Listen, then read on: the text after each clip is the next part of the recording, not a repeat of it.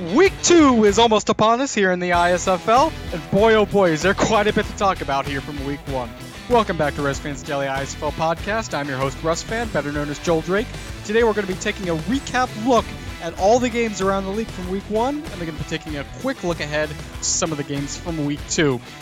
Now we're going to start off with the Honolulu Hahalua at Austin Copperheads, a game the Copperheads won 35-23. Starting off, we're going to talk about just how good Austin's passing offense looked. I mean, they were great, weren't they? I do need to correct myself from last week. I assumed that Gaines had retired. He is retiring at the end of this season. However, he won't be retired until the end of the season, so he is still a part of Austin's passing offense, and really, I think they're all the better for it. Really, I was just shocked at just how efficient Easton Cole was. 339 yards, 2 touchdowns, and only 1 interception. He led this group to their 35 points and their ultimate victory. And I just want to talk about Eddie Gita looked absolutely fantastic. He was the only receiver for Austin to go over 100 yards. He was only one of 2 receivers that caught a touchdown. And I think that what my prediction was that he might not be ready to step up into the wide receiver 1 might end up being completely wrong because he definitely looked the part today. Of course, can't all be positive about Austin. Their rushing offense really, really struggled. Zoe Watts was able to take quite a few goal line touchdowns, one of 1 yard, one of 5 yards, and one of 2 yards. But overall, she had the best rushing day, and she only averaged 3.5 yards a carry on 16 carries for 56 yards. That's going to end up being a concern. Not every team is going to have a weak as secondary as Honolulu, and if Austin wants to do anything else on offense on any game on the road or even at home, they're going to need to figure out how to get Zoe Watts involved more often. And as I've said, with Net Gaines retiring at the end of the year, Vidal Son is going to have to step up into those wide receiver 2 duties when he's gone, and I think he, more than anybody else, looked ready for it. Today he had 3 receptions and took those for 74 yards. He averaged about 25 yards a reception, took 1 catch for 42 yards. That is an absolutely incredible, explosive performance by the young player, and I think in about a year or 2 you're going to not have any worries for this Austin passing offense. Now we're going to go over to Honolulu, and these are going to be a lot less positive. Really for them, I'm worried that Jed Podolak may be their only viable receiving option. He was the only receiver to get over 100 yards, same as Eddie Gita, except unlike Eddie Gita, he didn't have a touchdown, and there was nobody else on his squad that even began to match his output on offense. The next closest receiving number was 72 yards on 3 catches, and the next closest after that was only 53 yards. And Honolulu only put up 23 points on offense. So you got to hope that somebody other than Jed Podolak has to step up. Now, we also need to talk about their lack of push in the trenches. Honolulu only had 3 sacks on the day and only had 2 tackles for loss. That is just not going to get it done. Now, they did a good job of limiting, as I've said, the Austin rushing offense. But you need to be able to make some plays, especially for an offense that's going to struggle. And they allowed 3 sacks on the day and got penalized about 6 times. That's not going to get it done, especially for your offense. They need to help out Luke Skywalker at quarterback, and they need to make sure that they win at the most important position of all, the trenches. Now, one problem where they didn't have any issue was their special teams. They had absolutely no issues through Venus Powers. She hit both extra points, and she hit 3 total field goals to score most of their points on the day, and then punted 7 times for over 300 yards, a long punt of 69 yards, which is absolutely incredible, and had 1 punt go down inside the 50. And they also had a great kick return performance from Dawkins, 4 kick returns for 131 yards. His longest of the day went for 71 yards. So he's definitely not going to be an issue for them, and they're going to have to figure out a way to capitalize on their talented special teams. Now, there are 2 notable people I want to talk about on Austin's offense. First off, as I said, Easton Cole, 339 yards, 2 touchdowns, 1 interception for an 87.2 QBR. He had a great day leading this offense, and I think that as long as he keeps that level of play up, you're going to see quite a few more Austin victories than even I predicted. Now, also, I need to talk about Zoe Watts. I know I spent a little bit of time talking about how she maybe didn't perform up to standard, only 3.5 yards per carry, but when she needed to get that extra 1 to 2 yards, she converted on that for 3 total touchdowns. She's making my prediction for Offensive Rookie of the Year look pretty good. That's all I'm going to say. Now on defense, they had some very, very strong contenders. Colt Mendoza, for quite a few years, was this Austin defense, and it doesn't appear like he's slowing down this year. 7 tackles and 3 pass deflections is the primary corner for this defense. As long as he keeps that up, they're going to have absolutely no issue defending the pass. And Mac Arianlacher, the linebacker, he was just all over the field. 5 tackles, 2 sacks, 2 pass deflections, and an interception. Yeah, I think Austin's going to be doing pretty well for themselves at linebacker. Moving over to Honolulu, there's only one offensive player I wanted to talk about, and that was Jed Podolak. 7 catches for 104 yards. He was pretty much the only Honolulu offensive player that showed up the other day, and he's the only one I really wanted to talk about because if he doesn't show up, this offense doesn't go anywhere, and if he does show up, it still looks like they're going to struggle. But as long as he's there, Honolulu at least has that little bit of hope for their offense. On their defense, Ray Jackson, 5 tackles, 3 pass deflections, whenever you see 2 or more pass deflections, secondary had a good day, and Ray Jackson really was the epitome of that. And then Buck Thornton, the safety, with 2 tackles, 1 pass deflection, and an interception. He was the reason they were in the game for quite a while. In fact, they even managed to very briefly take the lead uh, until they managed to give up 2 rushing touchdowns to Zoe Watts. But that's pretty much all I wanted to talk about from the Honolulu Austin game. Moving on to the Philadelphia Baltimore game, the winner of which was the Baltimore Hawks, 23-20. Now for Baltimore, what I wanted to talk about was this score is very misleading. Now normally when you say that you have a misleading score for a game, you're talking about a score that maybe was a bit bigger than it actually was. Some team won maybe by 2 or 3 scores when really the game was a lot closer than that. But really, Baltimore barely won this game by the scrape of their teeth. They barely took the lead with only about 26 seconds left, and this was more down to luck and home field advantage than anything. And they need to make sure that any game that they play, they're going to get as many wins as possible. Facing the Liberty, only winning by 3 points at home is really concerning to me. The fact that they gave up a 79-yard touchdown reception to Randy Vuxta, that's concerning to me. The fact that their passing offense was so poor. Chika Fujiwara throwing for 278 yards and 2 touchdowns and 1 interception. It's a bit misleading because the sheer amount of passes that Chika threw. Really, what I think they should do is lean on my Fukushu. Fukushu had 13 carries for 81 yards, averaging 6.2 yards a carry. That is very, very good for them, and I think that right now you've got a bright future for your wide receiving core in Howlett, Campbell, and Corbin Brown. But what you need to understand is that they're not going to be ready for another 2 or 3 years.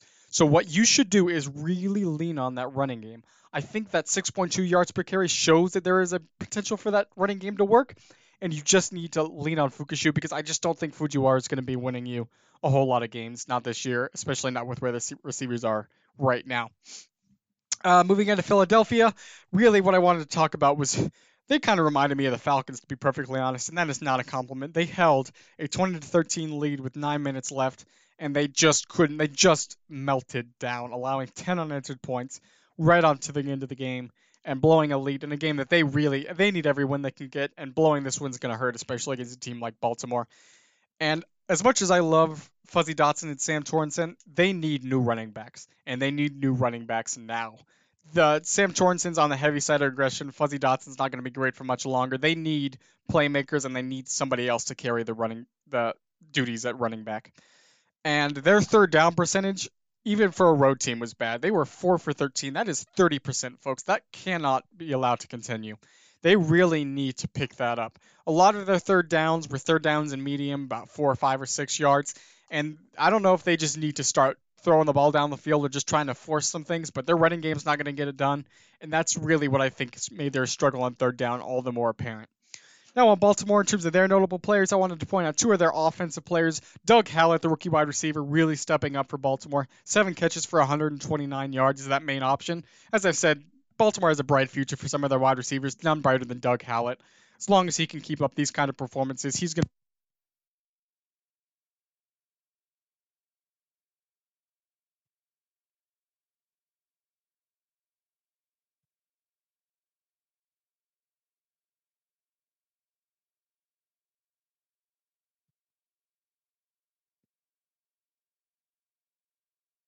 tackles, which doesn't exactly jump off of the page, but then adding four pass deflections, he might as well be playing cornerback with those numbers. And then Matt Hull, the safety, 5 tackles, 2 tackles for a loss and 1 sack. He was all over the field the other day. 2 tackles for loss and a sack, especially for a safety, is just incredible. And really, their defense performed about as well as could be expected, even against a team like Philadelphia.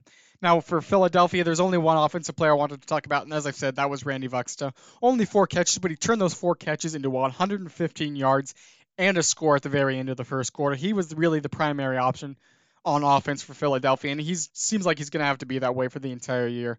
And I don't know how long he's going to be able to keep it up, but I think you're going to see quite a bit more stat lines like this as Philadelphia looks to lean on their primary wide receiver. On defense, Spike Suzuki, the linebacker, had 9 tackles, a sack, and 2 pass deflections. Looking very, very strong out there at linebacker. He's all over the field. Getting the sack and the 2 pass deflections really he was the main reason that Baltimore was really struggling for so long.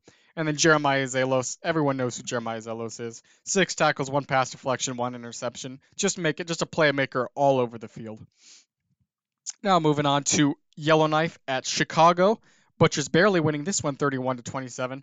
And really what I want to talk about for the Butchers is just let George O'Donnell sling it down the field. You've got perhaps the best trio of wide receivers in this entire league. You've got an extremely talented quarterback in O'Donnell, and your running game just doesn't seem to be getting it done. Just let O'Donnell sling it down the field and just see what happens. Just have some fun with it. Bender B. Rodriguez, Sean O'Leary, Lucas Scabbia, just a fantastic trio, and George O'Donnell, I think he is actually ready to lead this team, and I think you got to give him that chance. Just let him pass it down the field all day, every day, and you're going to see a lot more 30-point games out of him. What I really need, though, is for you guys to tighten up your secondary. Colby Jack passed for 348 yards, 2 touchdowns, only throwing 1 interception for a QBR of 101.2. And really, Yellowknife doesn't have the weapons where Colby Jack should be putting up those kind of stat lines. So that is a big concern to me for your secondary. I know they've got the talent to hold down most quarterbacks to next to nothing, but they just need to perform to that level. And also talking about their defense, they only had 2 sacks on the day, and they only had 1 tackle for loss on the entire day. That defensive line is just not getting it done right now. They ran and threw all over this Chicago defense, and you just need to improve that most important part of the defense, as I said, is the line, and you need to make sure that you get some pressure on the quarterback, or you're going to see a lot more 350-plus yard passing days all season. Now, for the Wraiths, I want to talk about just how imbalanced their play calling was. I know I just talked about letting O'Donnell sling it, but it's not going to be the same for the Wraiths. They don't have the wide receiver talent that the Butchers do, and that needs to be reflected in their play calls. They ran 68 plays on offense the other day, only 24 of those running back runs, and that's just inexcusable with Henyati and Skyline in your backfield. They are perhaps the most talented running back duo in this league, and that should be reflected in the calls, in the plays that you call. And really, I think that trying to lean on Colby Jack right now, it just isn't going to work. You don't have the wide receiver talent. You don't really have the tight end. But I think that you could get this offense to work, and you could have won this game if you just relied more on Skyline and Henyati out of the backfield. Now, granted, Skyline did put up a great receiving stat line when you guys put him back there, 9 catches for 148 yards and a touchdown. But really, just get the ball in those guys' hands in any way you know how, and just balance out your play calling. Right now, I think they really need to lean on their defense. Their defense put up quite a few good stat lines, even though they did allow 31 points, yes. But most teams are going to struggle against this talented Chicago offense. And right now, the Wraiths just need to control the clock, worry about having as long possessions as possible. They did win the time of possession game in this game, 33 minutes to 26 minutes. But they just need to lean even more on that defense. Let your defense make plays. You've got the talent to do it. You've got the talent to rush the quarterback. Just let them get turnovers, let the game come to them. Let their talent work for you. And one final note for the Wraiths is just they need to clean up the penalties. They had 7 penalties against them for 51 yards.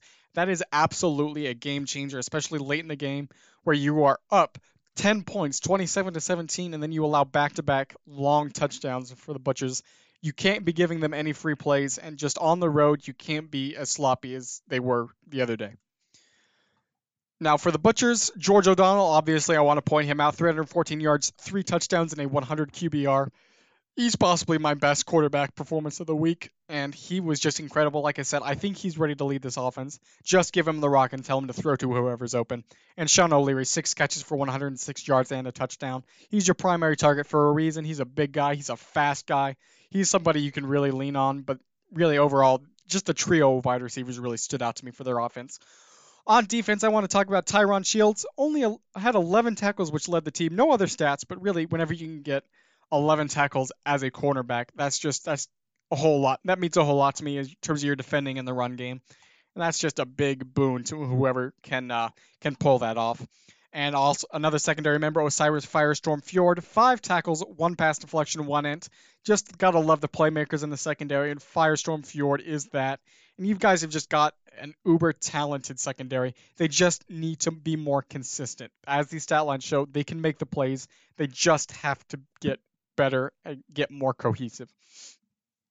On the Wraiths, Colby Jack did have a very good day, 348 yards, 2 touchdowns, and 1 interception for a 101.2 QBR. And Akira Skyline with 9 catches, 148 yards, 1 touchdown. Now, Akira Skyline, most of his stats you'd expect to go him on the ground, but really they didn't run the ball as much as I've said, as I think they should. So Skyline split out a wide receiver quite often, and credit where credit's due, he did make the plays that he needed to make. He was downfield all day, 148 yards and a touchdown. Colby Jack did play a very good game. I have to give him credit to that. As much as I said they should balance it out, he did take advantage of that, almost throwing for 350 yards on the day. Anytime you see over a 100 QBR, you know he had a good day on offense. On defense, Douglas Quaid, 5 tackles, 2 sacks, 2 pass deflections.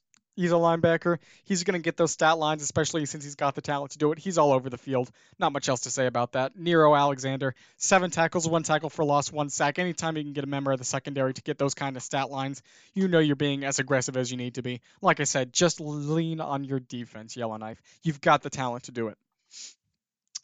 Next up was my prospective game of the week last week, Yeti at Sailfish, and it ended up actually being the biggest win of the day by 17 points, Yeti winning 27-10.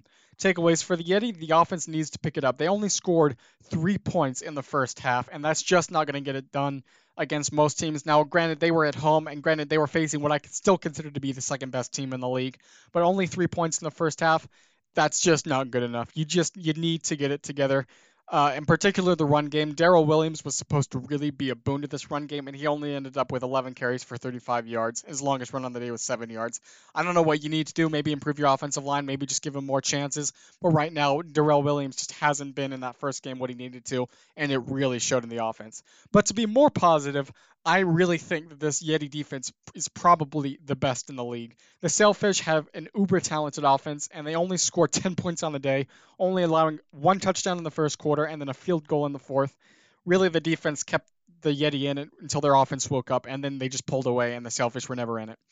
And I really got to say that the Sailfish offense really let down their defense. Like I said, only 3 points in the first half, and they were only up 7-3 come halftime. On a road game against a team like the Yeti, the Sailfish needed to produce on offense, and they just didn't do it. Dexter Banks only threw for 250 yards and didn't throw for a single touchdown, and he threw 1 interception.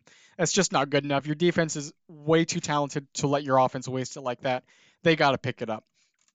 Though I do think facing the best team in the league is going to make any team look a little rough, and I don't think this is the real Sailfish. I think you're going to see them blow out quite a few teams this year. I think you're going to see them perform a lot better. First game being on the road against a team like the Colorado Yeti, any team's going to look rough, and I don't think this should be an indication as to where we think the Sailfish are going to go for the rest of the year. I do want to give credit, though, because their O-line was not the issue. Their O-line had 26 pancakes on the day, and they only allowed 1 sack. So if you're looking at whoever caused the issue, the O-line was not the problem. They only had 2 penalties, and they were just all over the defensive line for the Yeti. So really what you should be looking at is, are your running backs doing their job? Are your receivers getting open? Is Dexter Banks delivering them the football? But one area you should not be concerned about is your offensive line. On the notable players front, the Yeti, Wolfie McDummy, having a fantastic season coming off of defending his MVP campaign. 339 yards and 2 touchdowns, leading to a 91.8 QBR. And as long as Darrell Williams isn't going, it seems like Wolfie McDummy is more than content to sling the football. William Lim had 6 catches for 112 yards and a touchdown. He is easily the primary option for this Colorado Yeti offense. And having such a good day against the Sailfish secondary is going to be a great sign for things to come. On defense, I do want to give a shout out to Joel Drake, leading the team with 8 tackles, recovered a fumble, and had a pass deflection. Not the best debut for a rookie defender, not even close for this week, but still a solid debut for a rookie nickelback. And to really give credit to Louisiana Purchase, had 4 tackles, 2 pass deflections, and an interception that really helped turn this game around for the Yeti. Louisiana Purchase has been a fantastic defender for a long time, and I think he's still got another 2 or 3 years in him. On Sailfish, really the only offensive player I wanted to point out was James Angler. He was the only receiving option that really showed up. Rain Gordon kind of had a decent day with 64 yards off of 3 catches, but James Angler was the only consistent target for Dexter Banks. 6 catches for 101 yards. He's not going to be the only option in the future, but I think he will continue to put up these kind of solid stat lines for the Sailfish offense. On defense, I love to point out whenever a defensive lineman has a great day, and Arlington Heights did have that great day at defensive end. 3 tackles, 2 tackles for loss, and a sack is an absolutely phenomenal day for a young defensive end. And even though those numbers may not be as good as, say, a linebacker's, he's just not going to get that same opportunity. So seeing 2 tackles for a loss and a sack has got to give you a big boost to your confidence as a defensive lineman. And then, of course, you got to give the linebackers some credit. Mango Panda. 5 tackles, 1 sack, 3 pass deflections, just all over the field. He was the one that really held down this Yeti offense in the first half. Moving on to the Arizona Outlaws, the New Orleans second line. Second line win 24-16. For the second line, I just got to say you guys have to cut down on your turnovers. 2 interceptions by Ben Roethlisberger at home is not a good sign. You're too talented for that, and really this was a really big struggle of the game for the second line, and I think this is a reason they should start to lean on Marcella Turicchi. She was phenomenal for the opportunities she got. 13 carries for 80 yards, averaging 6.2 yards per carry and 1 touchdown. She was really the reason that the second line offense managed to move down the field when they did. And I think that they should just keep leaning on her and make sure you have control of the clock. They only had control of this game for 25 minutes as compared to 34 minutes for Arizona. And at home, that's just not a good enough stat line. So like I said, just lean on your running game. If Roethlisberger turns out to be the JQ of this year that's just turning the ball over on repeat, just keep running the football. For the Arizona Outlaws, somebody somewhere has to step up for this team. Their running game just wasn't very good. They only ran the ball for 46 yards at most for 4.6 yards a carry. JQ had a decent day, 262 yards and a touchdown, but really nobody stood out for me. Maybe Thomas Passman at the most for 7 catches for 82 yards and a touchdown, but somebody on this Outlaws offense needs to step up. They did a phenomenal job against a team as talented as the second line. To even have this game be 1 score on the road is a testament to the talent that I do believe they possess, but somebody on their offense has to step up. They need somebody. Maybe Heath Evans needs to become the playmaker like he was last year. Maybe they just need to keep running the football, as I said, for New Orleans. Maybe JQ just needs to have one of his better games, but somebody's got to make the difference. And in games like this, you need to be able to hit your kicks, and kicking woes are absolutely going to kill close games like this. Jay Jamison missed an extra point, and he was 1 for 3 on the day for his kicks. Granted, 2 of those kicks were from 50 yards out, but you need to make those kicks at the professional level. And in close games like this, if he hits those 2 field goals and the extra point, you're only down 1 point. Maybe you get a chance for a field goal at another time. The Outlaws only took the solid lead with 10 minutes left to go, so you have no idea how hitting kicks like that is going to affect your future as a team in the game.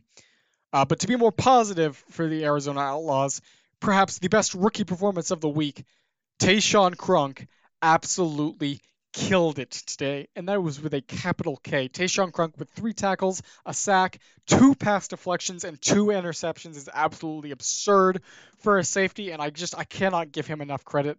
As I said before, I think he probably should have won Safety of the Year last year, and I think if he continues to put up stat lines like this, he could be up for Defensive Player of the Year, never mind Defensive Rookie of the Year. For New Orleans, in terms of the notable players, like I said, Marcella Turicchi, just keep leaning on her. 6.2 yards per carry is absolutely absurd at this level, and converting at least one of those to a touchdown was the game changer. As soon as she started to get going, New Orleans got out of their rut. On defense, literally just a hexagon. The safety with 10 tackles, a tackle for a loss, and a pass deflection. Fantastic playmaker at safety, has been for years. Seems like it's going to keep being that way for him this season. And David Rector, 10 tackles and 3 pass deflections at linebacker. As I said, all over the field. Really did a great job eliminating this Arizona offense. Now, Arizona, in terms of their offense, as I've said, JQ had a decent game, 262 yards, a touchdown for an 83.8 QBR. He didn't win the game for the Outlaws, but he didn't particularly kill them either. So in a game like this, it's just important. That's just as important as being the one to win it for you. And Thomas Passman being his primary receiving option, 7 catches for 82 yards and a touchdown. Somebody else needs to step up and help him, but as long as he keeps making plays, Arizona's going to be able to move at least a little bit on their offense. In terms of their defense, I already talked about Tayshaun Crunk and his absolutely insane stat line, and Logan Noble with 4 tackles, a tackle for a loss, and a sack. He's making plays all over the field, and I just think that as long as this defense has playmakers like Crunk and Noble, they're going to be in a lot more games that you might not think they should be. Now, moving on to what was shockingly, and I did not call this at all last week, but shockingly, my game of the week was the game between the two expansion teams, the Fire Salamanders and the Silverbacks, with the winner being the road team, the Fire Salamanders, 30-27. I could talk about a million things about this game, but we're going to start off, as always, with the winning team. Takeaways from the Fire Salamanders. My main takeaway is just don't give the ball to Nick Capricolin. Just don't do it. It's an experiment at quarterback, and this first game proves anything, especially against a team like the Silverbacks. Just don't trust Nick Capricolin. Only 1 touchdown to 2 interceptions for only 257 yards. He was killer for quite a few times for this offense.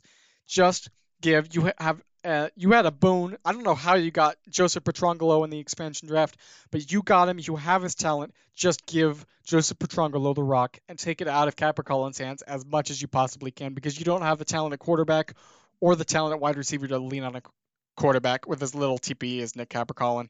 And I just have just one request for the Fire Salamanders. Please don't waste Asher Quinn. He's only got like 2 or 3 years left, and his absolutely crazy stat line of 8 tackles, 1 pass deflection, 1 interception, which he turned into a touchdown. It's just be so upsetting to see a talent like his wasted on an expansion team. So please don't waste him. In terms of the Silverbacks, I have a much more positive view on their quarterback, Sam Howitzer. He showed me that at least in time, he will be good. Only 201 yards, 2 touchdowns, and 1 interception for a rating of 90.4. He did a fantastic job of keeping the Silverbacks in the game. Though he did, yes, throw that 1 pick six. The joke going around the league is Howitzer threw the first touchdown pass for both the Silverbacks and the Fire Salamanders. And technically speaking, I suppose it's true, but I think that over time, as long as Howitzer gets time to develop, he will be good. And you'd need weapons, especially since knowing that Howitzer will be good with time.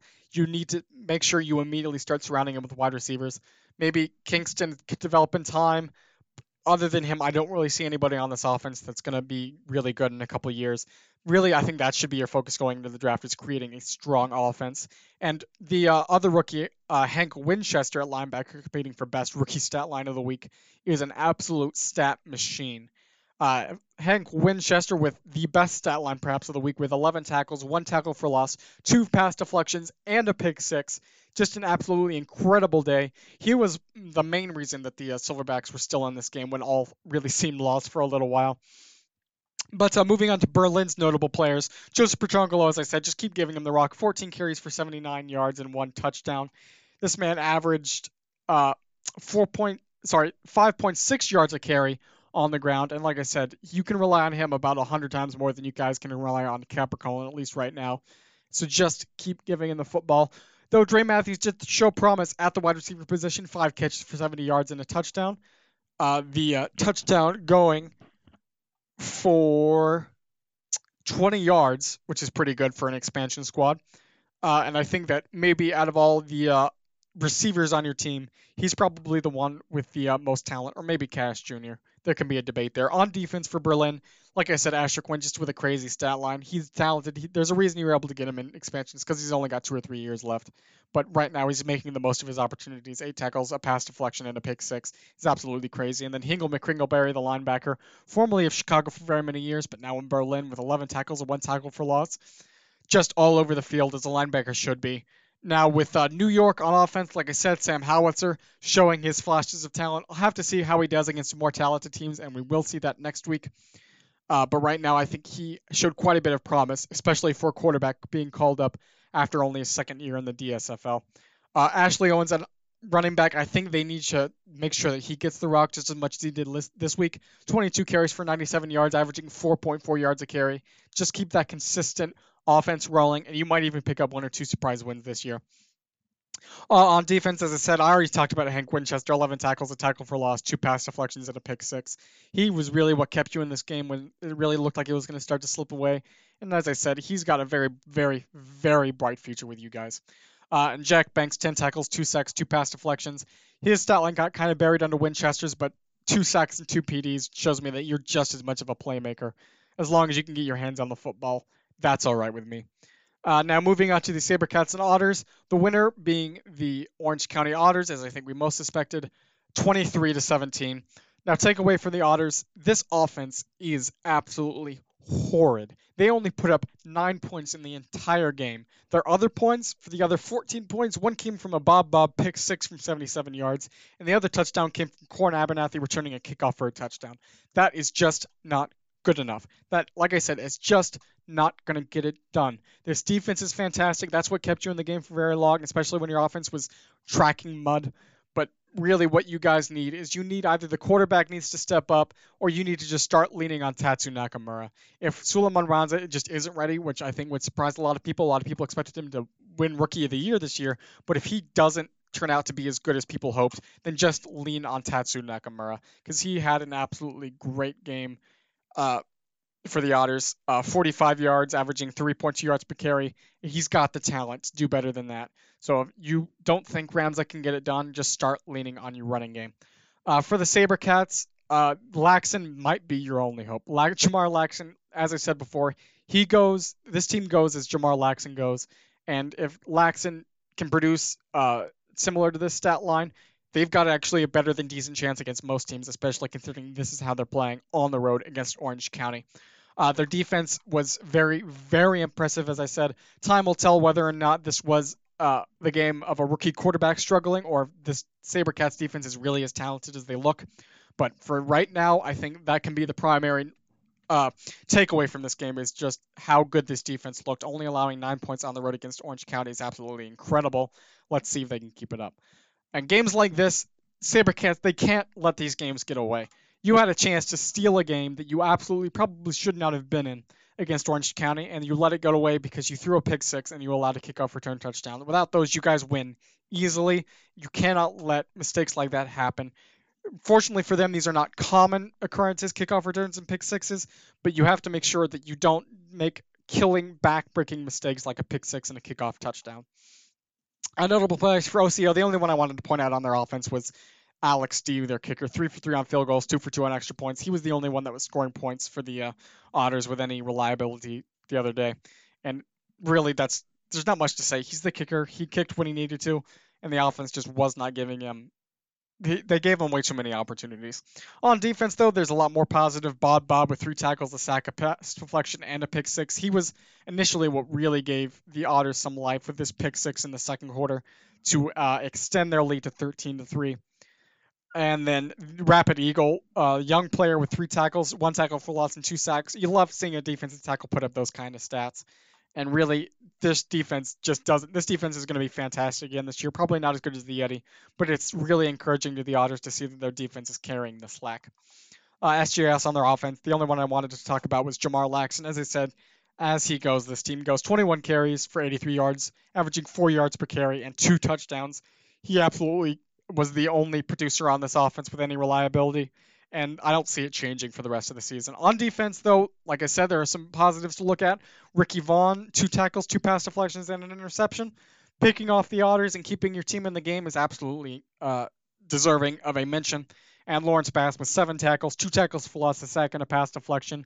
Probably my stat line of the game, if not for Bob. Lawrence Bass making incredible plays. Overall, my players of the week on offense, I think I got to give the offensive player of the week to George O'Donnell of Chicago. As I said, Chicago just needs to let him sling it. I think he's ready, and we'll see probably coming up next week. On defense, it was a hard decision for me between a couple players, especially Hank Winchester and Tayshawn Crunk, but I got to give it to Winchester. That kind of performance, even on an expansion team, keeping your team in the game for as long as he did, especially at linebacker with a pick six, is absolutely insane. And I just think he's deserving mostly of this Player of the Week award. Now we're moving on to my power rankings. Not much changes from this week to last week, but there were 2 notable changes that I wanted to mention.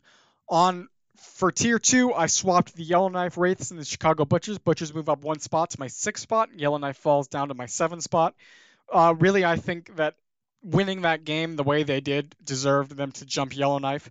I think Yellowknife probably had a really good chance in that game, but overall, they just didn't hang on, and I can't justify having the Butchers lower than the Wraiths after the Butchers go head to head and beat the Wraiths. And then my other swap was in my Tier 1 class. Orange County falls below New Orleans. New Orleans moves up to my 3 spot, moving up 1 spot, and Orange County falls down to the 4 spot. Like I said, right now I can't justify moving the Orange County outside of my Tier 1 slot, but I can't have them higher, than New Orleans the way their offense is playing right now. If they keep playing like that, they're not gonna win very many games. Probably not even make the playoffs, which would be a first time in their team's history. And New Orleans wasn't super impressive either, but against a more talented opponent in Arizona, they managed to pull out with a win, and they looked a lot more balanced and a lot more talented on their squad. Now, looking ahead to week 2, we've got a couple of slated games that I'm going to be predicting, and this one's got a lot more of a mix going on in terms of road and home wins. Liberty at Copperheads, I've got the Copperheads, the home team, taking it. As I said, I don't know if I'll ever take the Liberty to win many games that they play this year, and I got to take the home team Copperheads, especially with the talent they've got. Next up, especially in terms of the slate of games this week, really wasn't as impressive as the slate of games last week, so my pick for game of the week this week goes to the Yeti going to Chicago. Now, this is going to be a big hallmark for me to see how Chicago is going to do this week. I've got the Yeti winning this game, but really, you could toss it up 50-50. The Yeti are uber talented, but the Chicago Butchers managed to pull out a win against Yellowknife last week at home. Now they get a home stand against the best team in the league. This is going to be a big tell to how good they are, and I am actually super excited to see how it plays out. Next up, we've got second line at Honolulu. This one was probably my hardest game to pick of the entire week. Never really want to pick specifically against a home team, even with a team as talented as the second line. And I think Honolulu showed enough for me last week that I think their home field advantage is going to be just enough for them to scrape out a win against New Orleans. I've got the Honolulu Hahalua winning this one. Otters at Silverbacks. Not going to spend too much time talking about this one. As talented as the Silverbacks showed they possibly were last week, I can't pick against the Otters even on the road. We'll have to see how this Otters offense picks it up this week, and we'll have to see how Sam Howitzer does against a really strong defense. This is really a trial by fire for him. Maybe he'll surprise people, but I still got the Otters winning. Maybe it'll be fairly close. I don't really know. But I can't pick against the Otters, especially going up against a first-year expansion team.